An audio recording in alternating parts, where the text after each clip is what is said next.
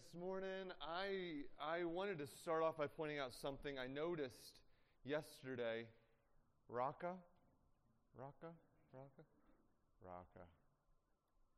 Last night, there were some cheers that happened with the teams. And right in the middle of the cheers, I heard this loud voice. And I thought to myself, which counselor is that? And I turned around, and right in front of the whole green team, right? That was you. And I was like, whoa! How did so much noise come out of Raka? Well done. Let's give Raka a round of applause. Yeah. Woo! I was scared. I was actually intimidated. I was like, ooh, don't cross Raka. Raka will mess you up.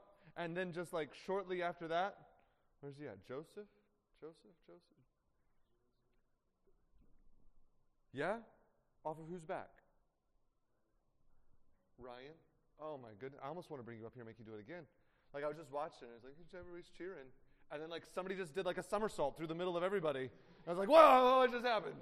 Oh, where was that the whole time? Oh, that was you. Oh man, gymnastics? Are you a gymnast? No? Okay. It was spectacular. It was like a whole show. It was like Raka yelling and scaring us all. And over here, Joseph was just flipping and just freaking us all out. It was well done. Everybody hit it for Joseph there, too. I was well done. I know, Green, you didn't get the outcome you were hoping for. I know. I had nothing to do with that. I had a little bit to do with that. I had nothing to do with that. But you guys did great. You did really, really well. The cabin cleanup this morning was really, really fun to do, especially with the used Band-Aid. What do you call this? Pastel? Yeah. It was not just used, it had been well used. And so I looked at it and there was a story there, and I could just see there's a backstory to you. And he was just laying there like, I've been neglected. They left me here. I said, I'll pick you up. No, I won't. So, yeah, not at all. Well, good morning, and I'm ready to study the Word of God with you. You ready to hop into the text? Let's do this together. Turn to Job. This is our third morning in Job, and this is where we'll finish in Job. In Job chapter 1, we'll start there, and we'll turn a little bit today through Job. Job is that book right before Psalms. So if you find Psalms, go to the book before it, and there you're at Job. And just before we come in to study God's Word, let's ask Him to bless our time in His Word. Let's pray. Father, thank you for your Word. Thank you for yourself. I thank you for the work you do in our lives, that even in the midst of our darkest moments, you are there. Even in the midst of our hardest days, you are there. And sometimes when we might not see you, we can be confident in our faith that you are there at work. And as we study this morning and we see this, our brother Job, this saint, even as his heart wrestles and his mind grapples with the loss that he experienced, I pray that you would teach us. Teach us to trust you, even as our brother Job comes to. We ask all these things in Jesus' name. Amen. We said that the goat, the greatest of all time, had turned broke. Job had lost everything. His property, his children, his health, and even the comfort of his friends. You remember his friends yesterday? His friends were the worst. Like terrible guys. Coming in, making accusations. The one friend that really does it for me is the friend who shows up and says, you know, it could have been a lot worse. You know, you should just be thankful it was just as bad as it was. That guy's a jerk. You read of these friends who come in and instead of telling the truth about God, they spoke like fools and they give their ideas of their God and how their God works, not knowing exactly how God truly works. You see, what we said and what we saw and what Job confessed with his mouth is that God is in control even when bad things happen. God is still the one in control. Bad things and suffering in our lives does not always or even mean often that we're being punished. Rather, God, who is wise and good, is behind the clouds working out all things together for good. And so in his suffering, Job looks to God. When real pain sets into his life, he turns his eyes to God. In Job 1, you're there, verse 20. Job arose and rent his mantle and shaved his head and fell down upon the ground and worshipped. In the midst of his darkest moments, in his suffering, Job rightly worshipped God. Oh, that we could learn that. When his suffering first set in, Job had his eyes fixed on God. He may have lost everything, but he still had a God he could trust. He may be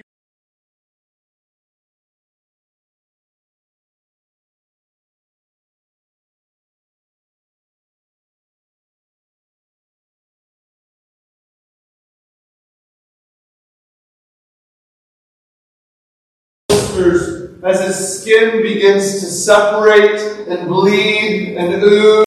The pain of his physical body, the torment of all of his nerve endings on fire as he sits there in pain, even as his physical vision begins to go dark, darkness starts to close in on Job's mind and heart.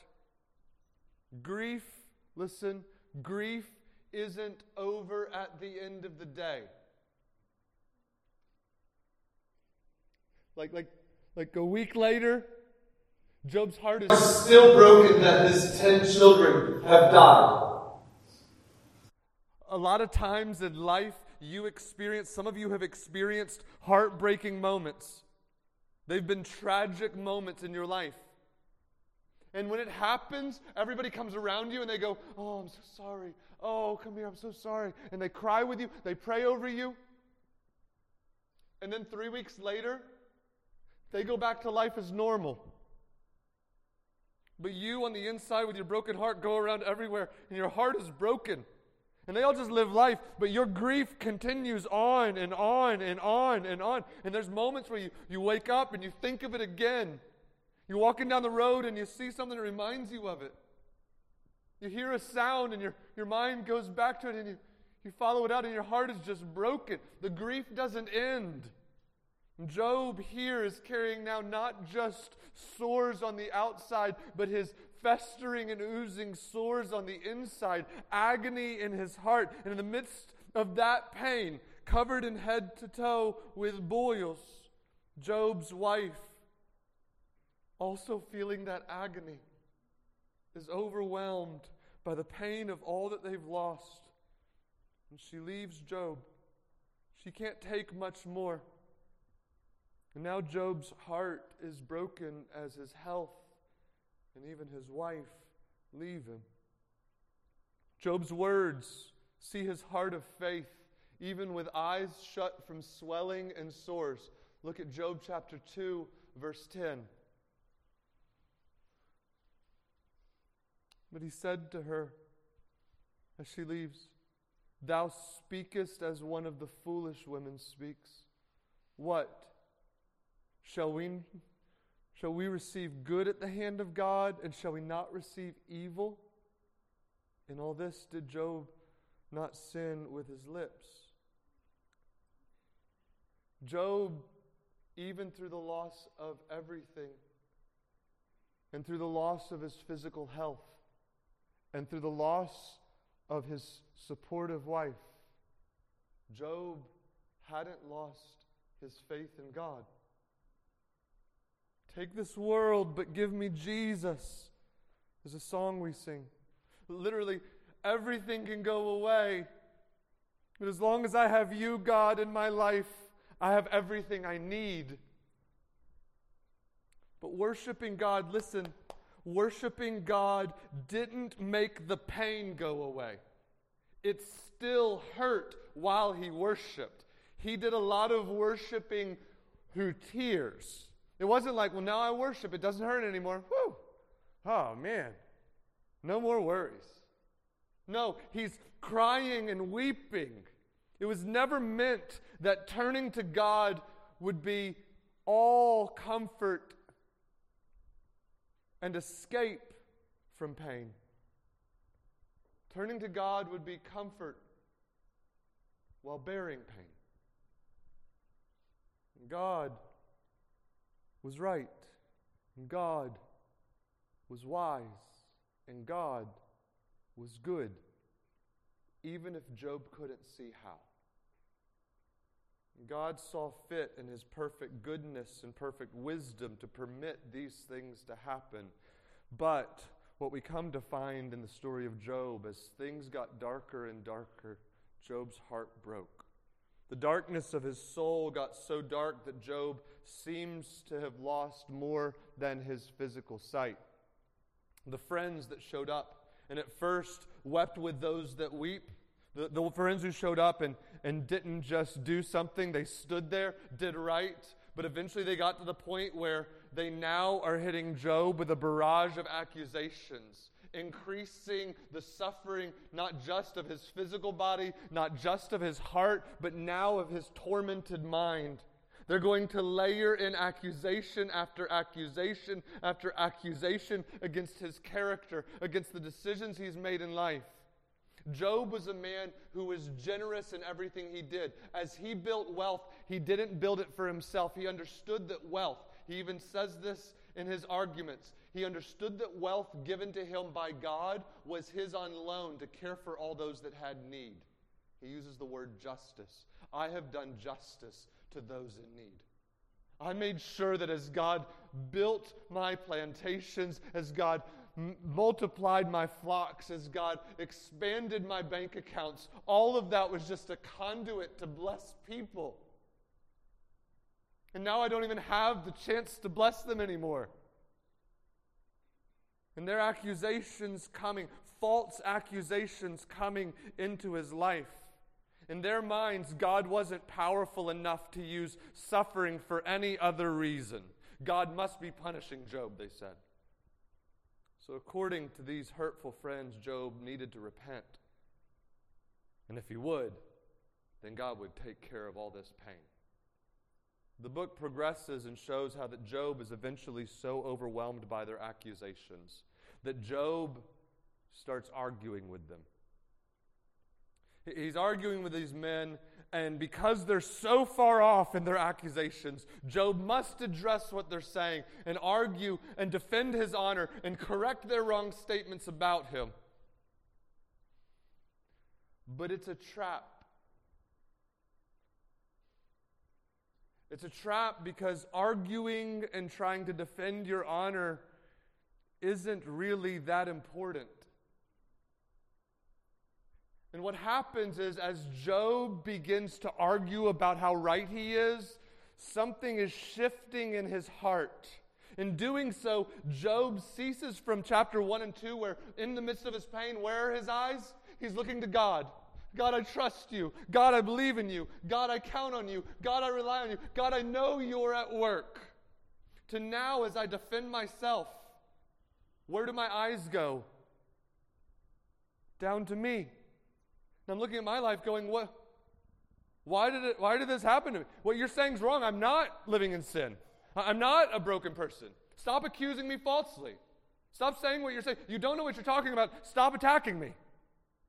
Job begins a defense of himself, and in doing so, he inadvertently takes his eyes off of God and begins putting his eyes on himself. In this moment, as he's defending himself as righteous, and as he's arguing for himself as righteous, he's not necessarily sinning.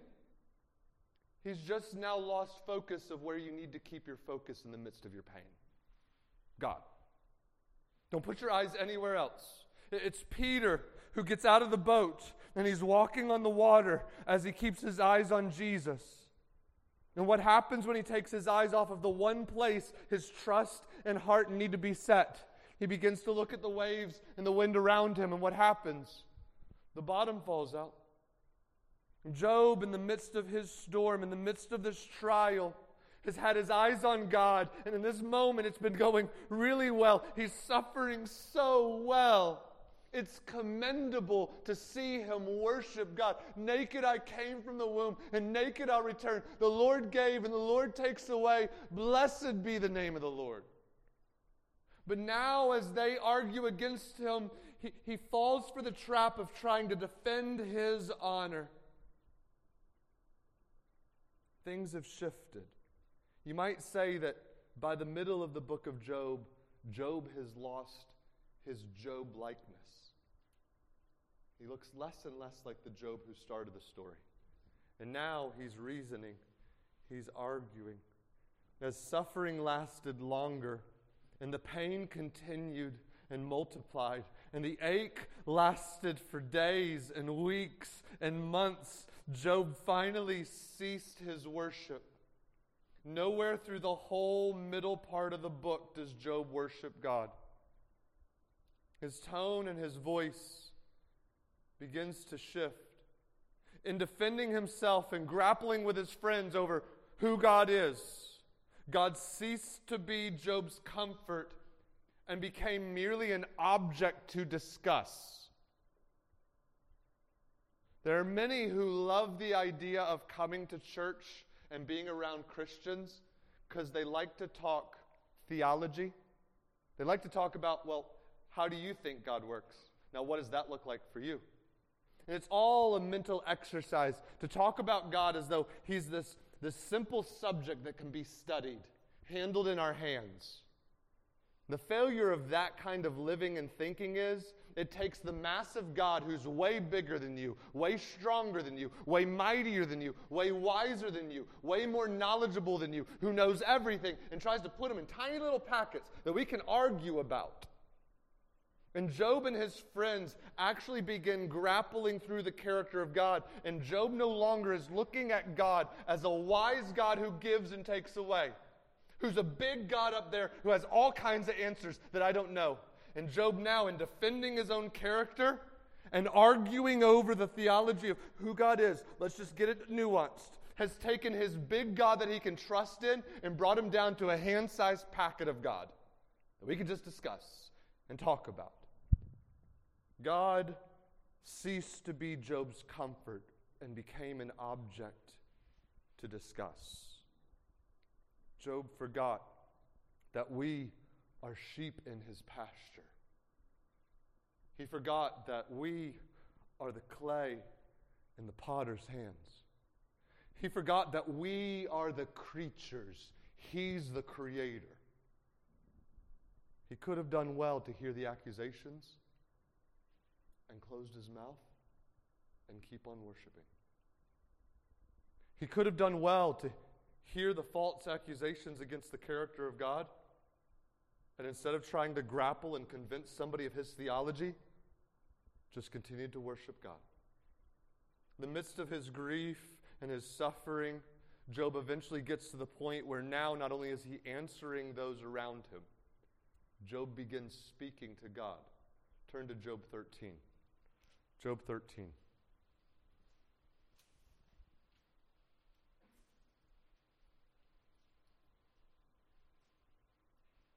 Job 13, Job is speaking now, and Job is frustrated. He's now no longer looking at God, saying, I trust you, I trust you, I trust you. He's now looking at his own life. He's now looking at his own suffering, and all that he sees is how big this suffering is and how hard it hurts. And he doesn't have his eyes up to heaven. He has his eyes down here on his suffering, and it's just so terrible. And why is this happening to me? What did I do to deserve this? It's better I wasn't even born. God, why would you do this to me? God, why would you even come near me?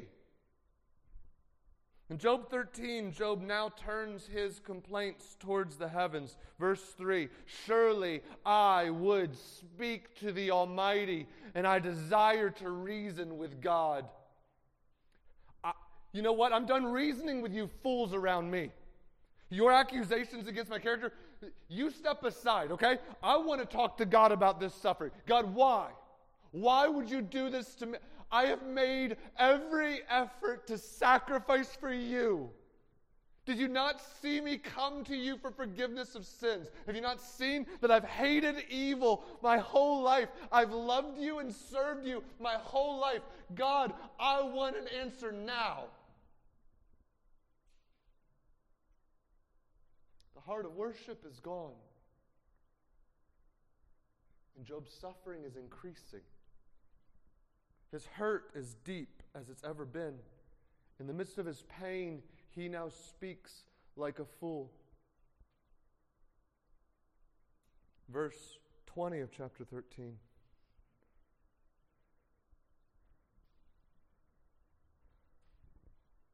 Only do not two things unto me, then will I not hide myself from you.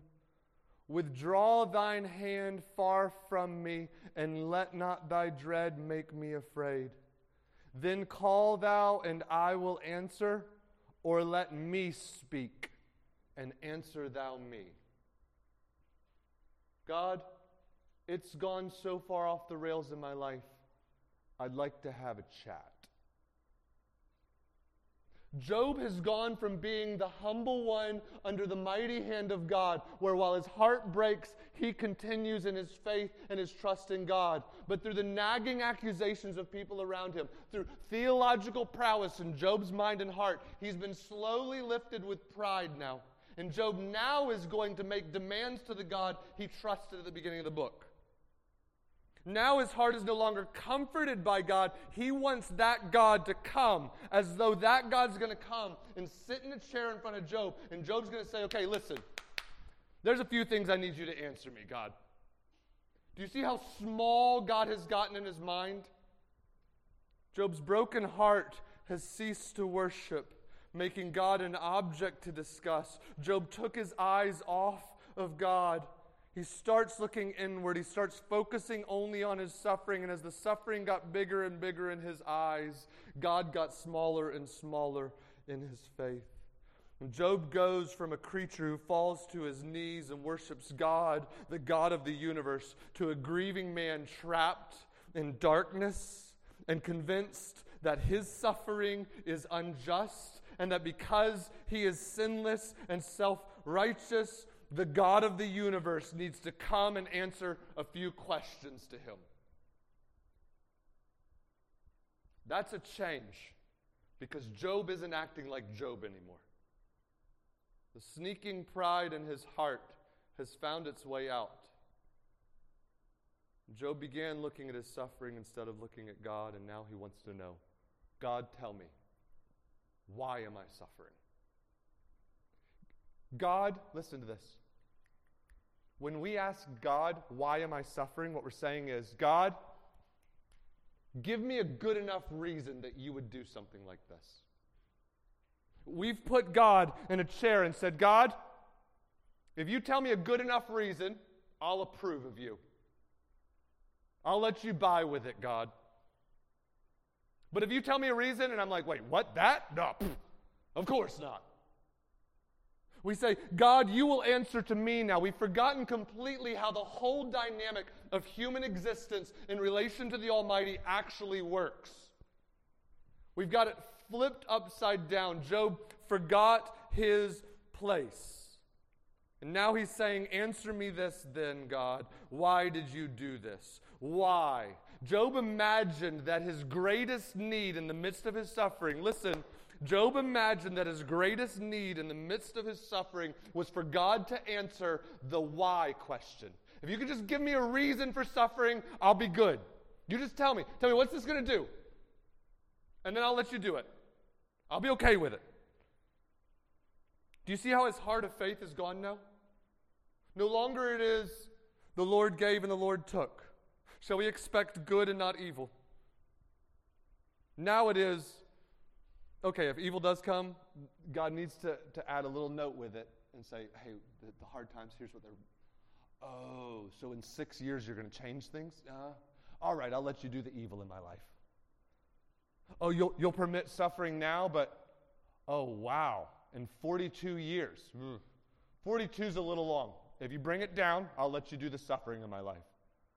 As though we're going to bargain with the Almighty that His perfectly wise plans could somehow be improved by our notions of good. Eventually, Job is in full-blown sinful self-righteousness. He doesn't do what Satan said he would do. He never curses God. Thank God for His preserving grace in our brother's life. But as Job started focusing more on his pain and his suffering and took his eyes off the goodness and wisdom of God who deserved to be worshiped, he got it wrong. And I love that about the story. Because imagine if the story was Job suffered, and in the midst of his suffering, he trusted God all the way through it, and it was great. Job is a person like you and like me. He has the same heavy human heart. The suffering did to him what it's done to many of us. That under the weight of breaking hearts and time of suffering and grief, eventually our faith shrivels up, our trust in God gets weaker and weaker, and we see here an actual story of an actual man who actually reached nearly the end of his faith in God.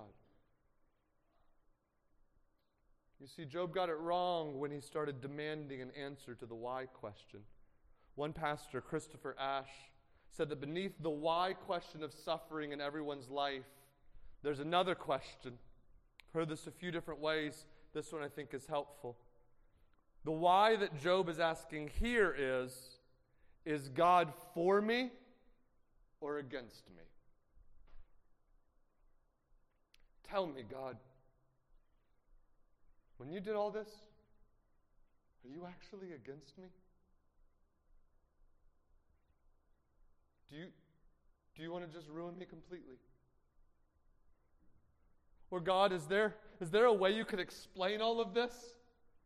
Where it makes sense in the end that you were actually for me all along and you were doing something? That's what why wants to know. Why wants to know, is God doing this to hurt me, or is God doing this for my good? Is God doing this as punishment, or is God doing this as love? Is God worth trusting and never stopping trusting? Or is God a villain and incompetent? Can I trust God with my pain, or do I need to seize control and demand answers from God as though I could judge his motives and find better reasons? When we suffer, we have to come to the point where we say either, I will trust and worship God for his wisdom and goodness because he's in control in the midst of all things, and even when bad things happen, God is in control. Or we suffer and we say, the suffering is too much. I don't deserve this. I didn't do anything bad enough to deserve this kind of pain or loss or heartache or heartbreak. God better tell me why he did it, or I just won't believe in him anymore. This is why we said when the destruction moves in, the deconstruction begins. For many people, they get to this point, and the God they've believed in isn't big enough to be doing good things out of bad things. And they go, I don't want God anymore. If we take our eyes of faith off God and put them on our suffering, we'll often become self-righteous. We didn't deserve this. We did better than this. We become the older brother who says, look what I've done for you, Father. How could you do this to me now? We start making demands of the Father. And what we really are doing, look at me, the most comfort that Job ever found was when he was on his knees worshiping God. At this point in the story, Job has increased his own suffering by turning his heart away from God. Yeah, the loss of everything. Yeah, the fire that consumed it all. The enemies that stole it all. The sickness, the pain, the wife leaving, the friends attacking. But Job, you did this to yourself. This last layer of suffering was when you took your eyes off of God and looked down, and while you stared at your suffering, started making demands of the Almighty. You have actually caused deeper pain and suffering in yourself, Job. Bro. And so what will God do? True comfort does not come in having the why question answered. We imagine it's what we need because we think we know best, but the reality is that God often, rarely answers the why. As Job goes, tell me why you did this. In this book, You know what God never does in 42 chapters? He never tells Job why he did it. He never says, okay, Job, come over here, bud. I'm going to tell you. So, there was this thing behind the clouds that was happening, and let me tell you how it went. Job never learns the why of his suffering. He doesn't see an answer directly from God about why he suffered. God knows exactly what Job's need is, and in this story, God gives Job exactly what he needs. And if you notice, it's not because Job deserves it. Job's not over here crushing it. It's not Job in the midst of worship going, God, I worship you and I trust you. And God goes, let me give you what you need then.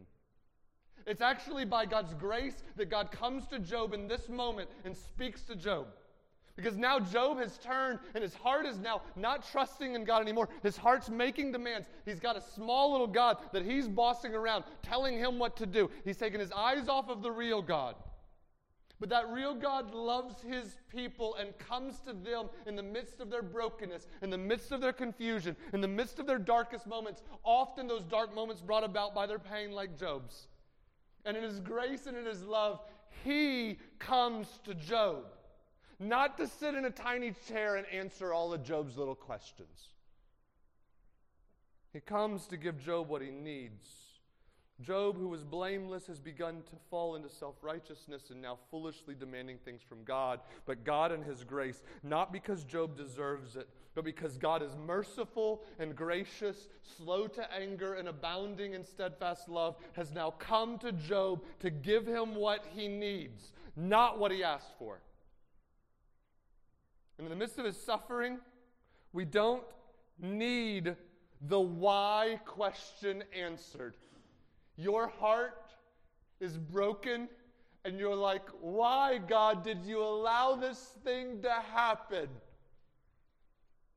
Job seems to point to us that we don't need that why question answered.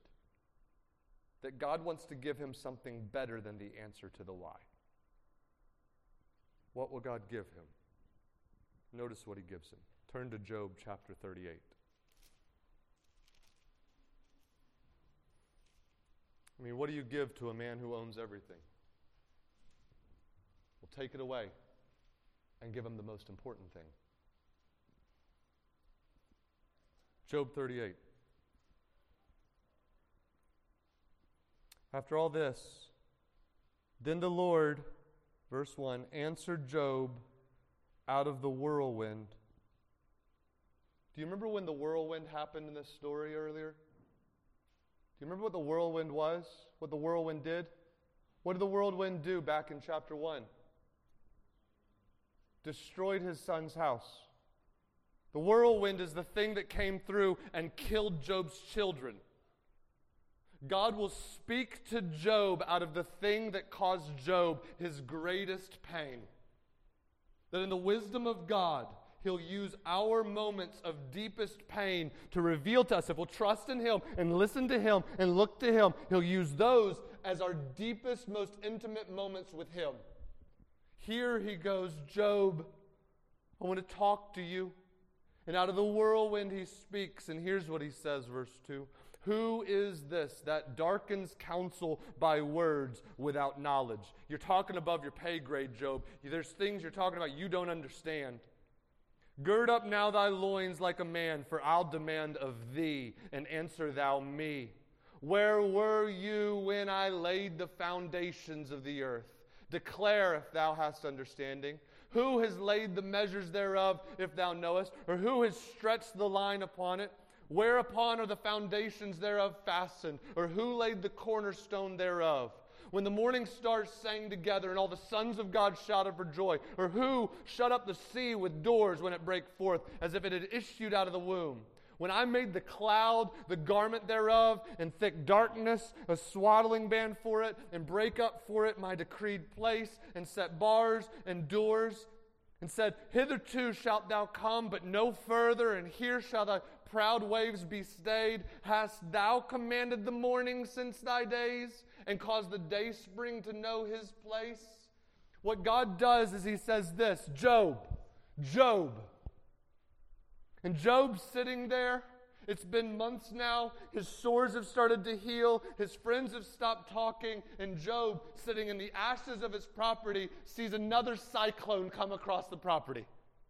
Just like the one that knocked his house down. Just like the one that killed all 10 of his children. Just like the one that happened on his worst day ever. The cyclone's back. Look at, there it goes. Here it comes. What's it going to take this time? And from this thing that brought heartache in Job's life, God says, Job, listen, I have what you need. What did he need? A series of questions. Job, you need me to ask the questions, not you. Job, you need to see me for who I really am. Let me just start with some base level questions about the formation of the planet you live on, Job.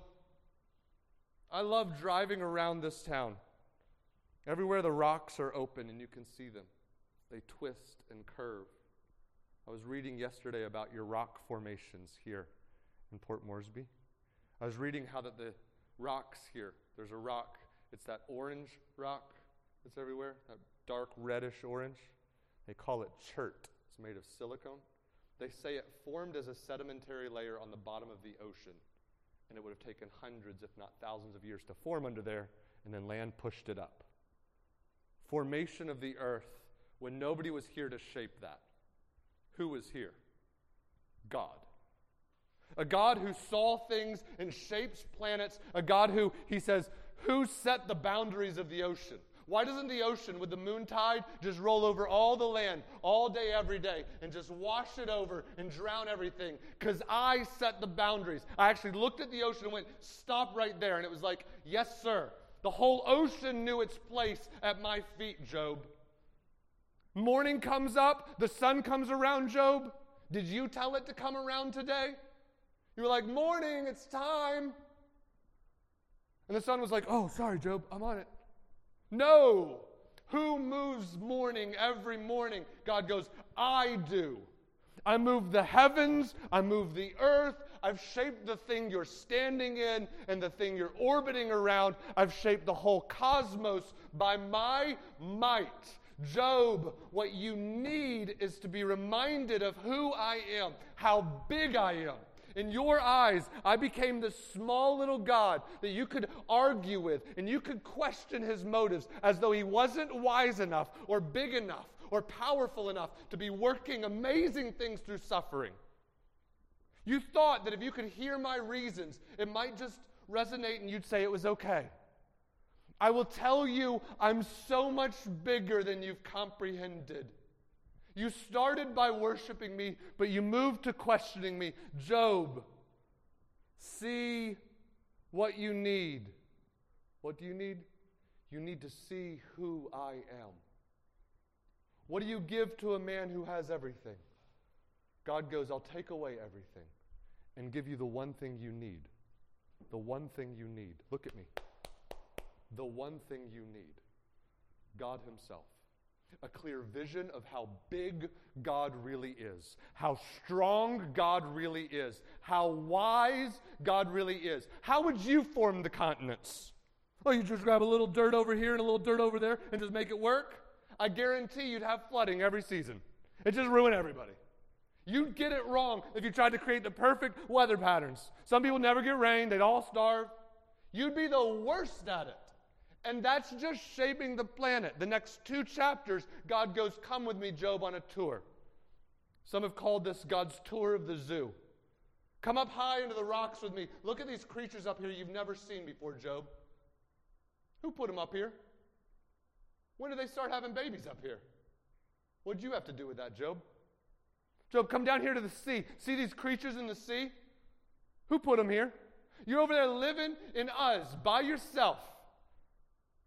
And you had no idea that this whole planet sings of my awesomeness. It says day in and day out how great thou art. And you sit there, little you, in your suffering. And because of your suffering, you stared at it and got your eyes off of big me, and you looked at your suffering and went, look how big my suffering is. God, you better come and tell me why it's suffering. Imagine me working all things, including your life, for a purpose. You can just trust me, Job. God is giving Job what he needs to hear, and that is the comfort that comes in seeing that God is great. God is powerful. God is wise, and God is good. Only, always good. Job didn't need answers from God for his suffering. Job needed to be reminded that he had a God big enough to hold those answers in himself. God, I may not find the answers, but I know you do have the answers. I know that in your wisdom, you do have reasons for why this pain has come into my life. And so I'm just going to trust you. I don't need you to come and sit down and tell me all your reasons. Oh, how arrogant I would be to make that demand of you. God, you're big enough to do these things. Notice what happens when God stops talking. Job 42. Turn there. Job 42. God stops talking. It says, Then Job answered, verse 1, the Lord, and said, I know, now I know, that thou canst do everything, and that no thought can be withholden from thee. Who is he that hideth counsel without knowledge? That's how chapter 38 had started. You hide counsel without knowledge. You speak about things that you don't understand. And Job goes, oh man, who am I to speak? I've come to see who you really are. I've come to see how powerful and how wise you really are. Oh, who am I? Therefore, verse 3, have I uttered that I understood not. Things too wonderful for me which I knew not. I was talking out of my head. Oh God, please forgive me. I'm ashamed that I even talked to you like that. Now that I got a grand view of you again, my heart is turned now to humility. My heart is turned now to confession. My heart is turned now to say, I'm just going to trust you again. Oh God, I'm ashamed I even opened my mouth. I see who you are. Verse 4, Hear, I beseech thee, and I will speak. I will demand of thee and declare unto thee, and declare thou unto me. I have heard of thee by the hearing of the ear, but now mine eye sees thee. Wherefore I abhor myself, and repent in dust and ashes. People had told me about you, and I had worshipped you based upon what people had told me. But now I've had a personal encounter with you, and you've become a personal God to me. I heard about you, but now in my life, through this pain, I've seen you.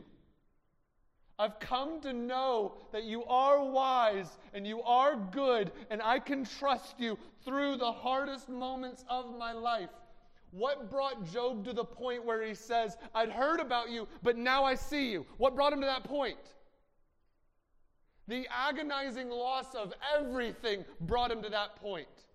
Job didn't start the story by, you know what, I've heard about you, but now I see you.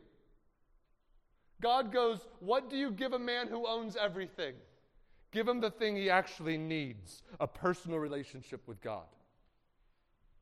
And God goes, in my wisdom to do that, I'll take away everything from him. There'll be nothing left. He won't be able to see anything around him. He won't be distracted by anything. He won't even be distracted by his friends or his wife. It'll just be him by himself. And he'll come to the end of his own reasoning, and he'll go, what am I going to do?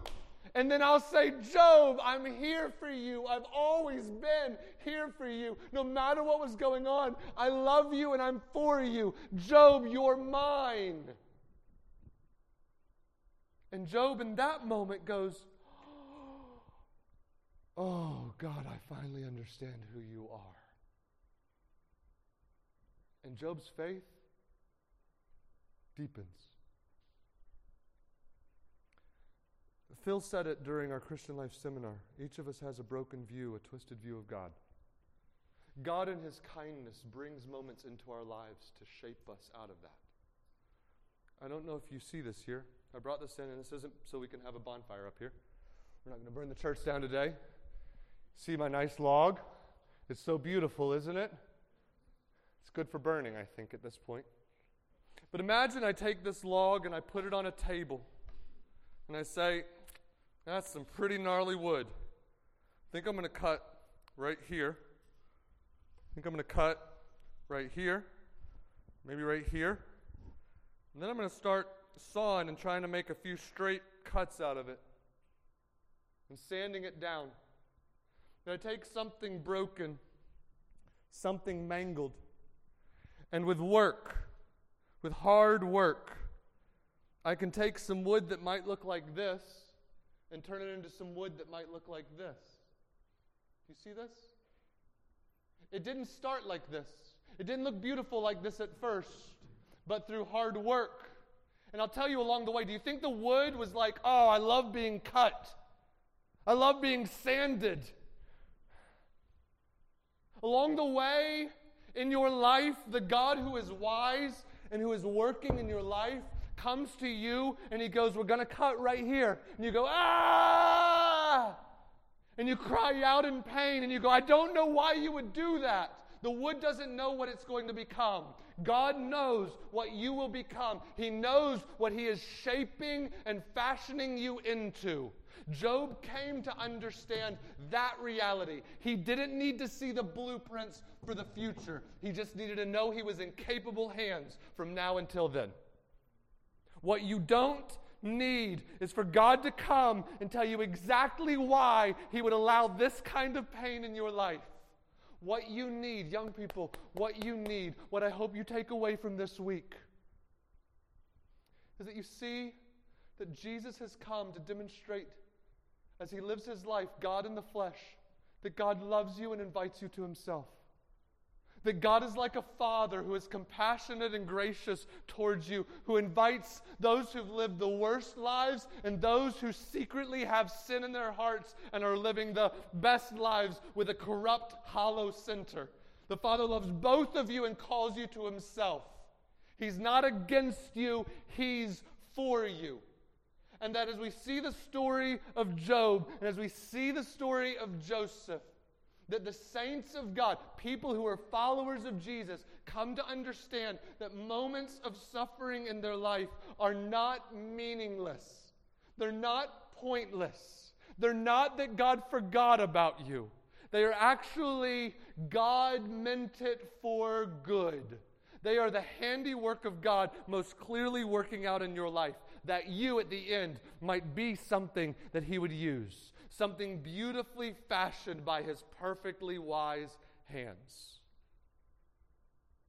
Maybe you know the story. It's an ancient story. It's a strong tale amongst my people, where I come from. They call it the Avengers Endgame. In the Avengers Endgame, there's this massive fight scene that's happening between the Avengers and Thanos, the villain. And as they fight, there's this special moment that takes place. It's a very important moment. You see, because in Avengers Infinity War, Doctor Strange, you know who Doctor Strange is? He's my favorite Avenger. Doctor Strange is there, and he's sitting there, and he's like, thinking through all the battle possibilities, like 1.4 million. And he finishes and he goes, there's only one way we defeat Thanos. One way. There's only one way we defeat the villain. I've seen it, but if I tell you it, it won't happen. And in Avengers Endgame, 4 hours of cinema later, the fight scene is going on. And as they're fighting, Tony Stark has, spoilers, stolen the Infinity Stones from Thanos. He holds them in his gauntlet, and he looks at Doctor Strange, and Doctor Strange does this.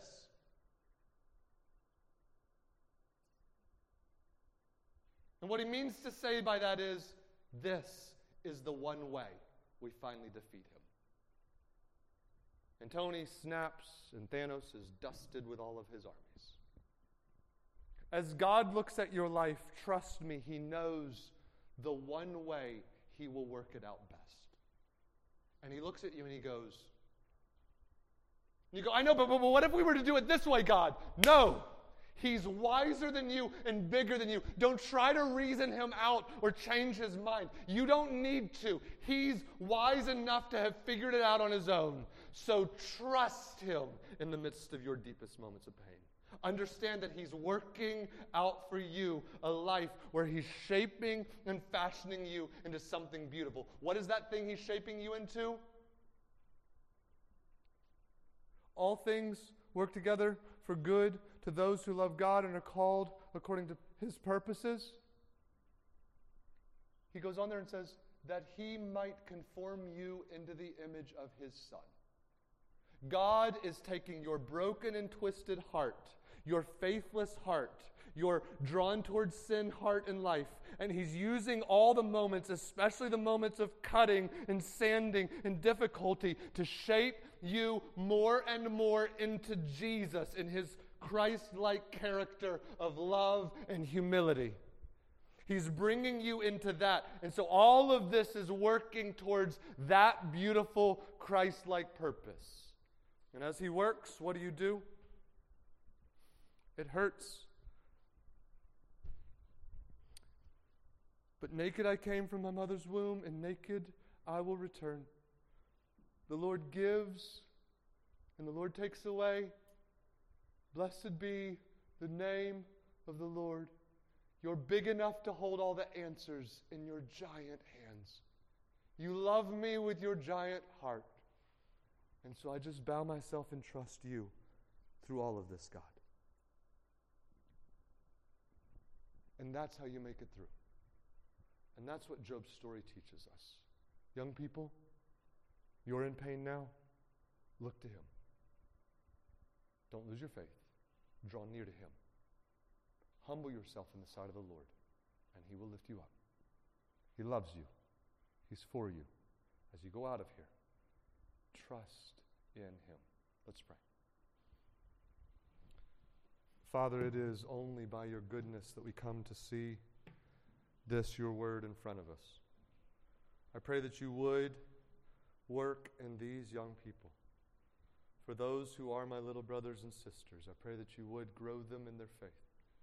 May they become like Job, those who have come not just to hear of you with the hearing of their ears through the preaching of the word, but may they in their own lives, through whirlwinds of their own, and steady and steadfast faith, come to see you and know you, even as they're known by you. Father, we love you. We thank you for the evidence of your unfailing love, especially through Christ dying for us. Help us, we pray. In Jesus' name, amen.